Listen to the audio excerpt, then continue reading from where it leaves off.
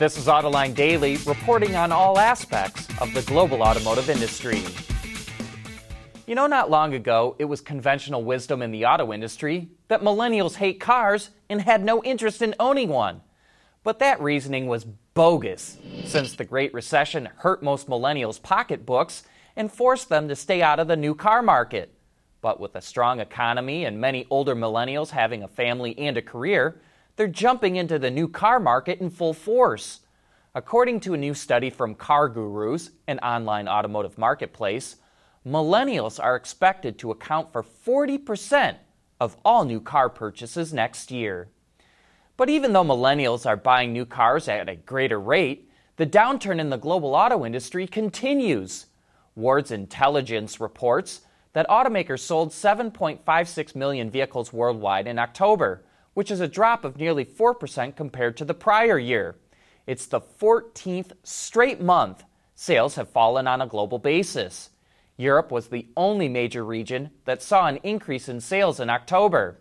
Through the first 10 months of the year, automakers have sold nearly 76 million vehicles globally, which is down 5%. And this downturn is a major reason why we're seeing so many companies in the auto industry cutting jobs.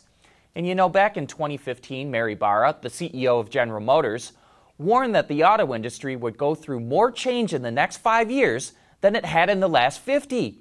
And you know what? She sure was right.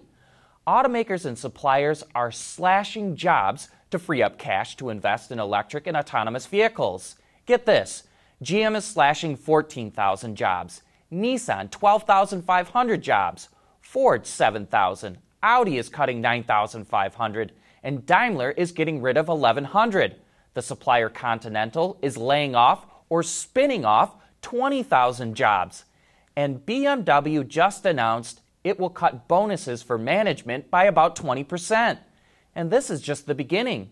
The jobs we just mentioned are almost all white-collar jobs. In the coming decade, we expect a lot of blue-collar jobs to be on the chopping block.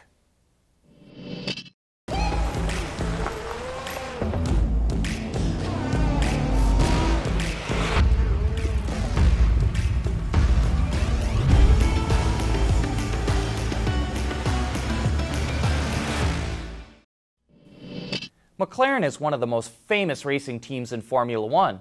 It's also famous for its sports cars and technological prowess. Last year, its revenue shot up 44% and is up 19% so far this year.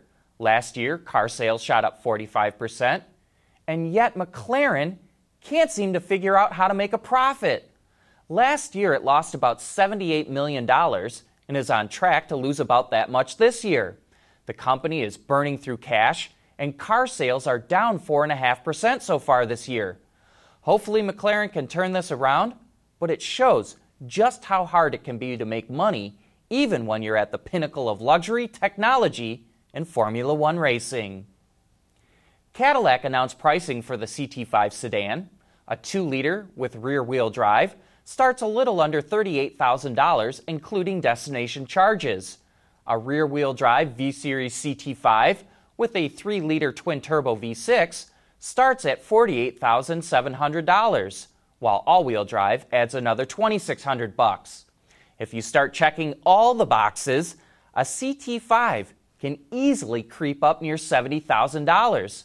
And just in case you're wondering, a CT4V has a starting price $3,200 less than a CT5V.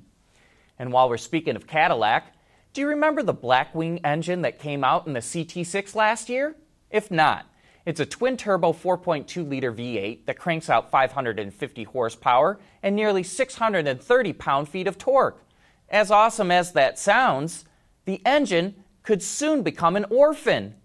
Motor Trend has learned from a senior GM source that it will not be used in a higher performance version of the CT5V or the next generation Escalade. The decision was made as a cost-cutting move, as sales have been falling at Cadillac. That only leaves the CT6 for the Blackwing engine to fit into. And as we've reported in the past, the CT6 could be headed for the chopping block. Also, earlier this year, we tried to get someone from the Blackwing program to come on Autoline After Hours, and tell us what this engine is all about. But we never got any response. Ford stunned the auto industry when it invested $500 million into Rivian, and now we're starting to learn what Ford plans to do with that investment. Reuters reports that Lincoln will use the Rivian electrified skateboard chassis, which includes the motors, batteries, and suspension. Ford plans to add other EV models to Lincoln's lineup in the next couple of years as part of its $11.5 billion investment into electrification. This could also be a way to compete in the market against GM, which plans to make 2 new electric SUVs around the end of 2021. The California electric startup Neuron EV showed off a prototype of its T1 pickup at the China International Import Expo. Like Rivian and Lincoln, the T1 is also built on a skateboard chassis. It's not known if the pickup is going to be a battery electric, as there are some canisters attached to the powertrain, possibly for fuel cells. The T1 has different body options for the shell, with either a simple chassis, a pickup, or a van.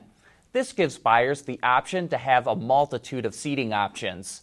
The inside is center-driven with no controls on the dashboard.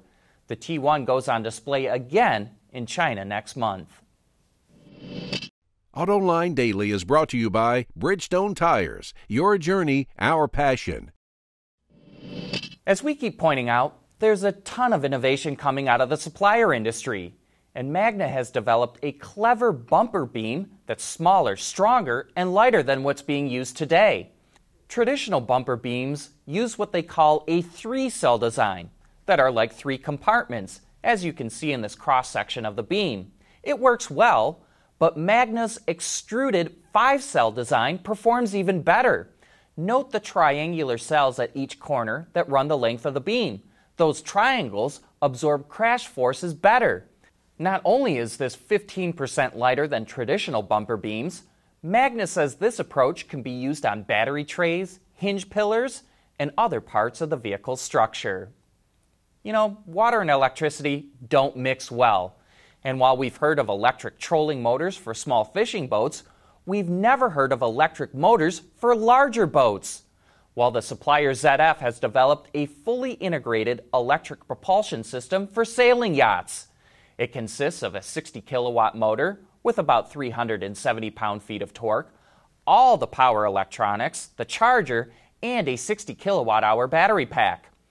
ZF has been testing the system out on the water and says in this setup, the boat is able to hit sustained speed of 13 kilometers an hour, or about 8 miles per hour, and travel 55.5 kilometers, or roughly 34.5 miles. There are no clutches, so switching from forward to reverse is very smooth, which helps with maneuverability, as does a propeller that can spin 360 degrees. And a quick programming note before I sign off. AutoLine Daily will be off for the rest of the week since we're taking a break for the Thanksgiving holiday. And that means there also won't be a new AutoLine After Hours this Thursday either. But that brings us to the end of today's report. Thanks for watching, and for those of you in the U.S., have a happy Thanksgiving.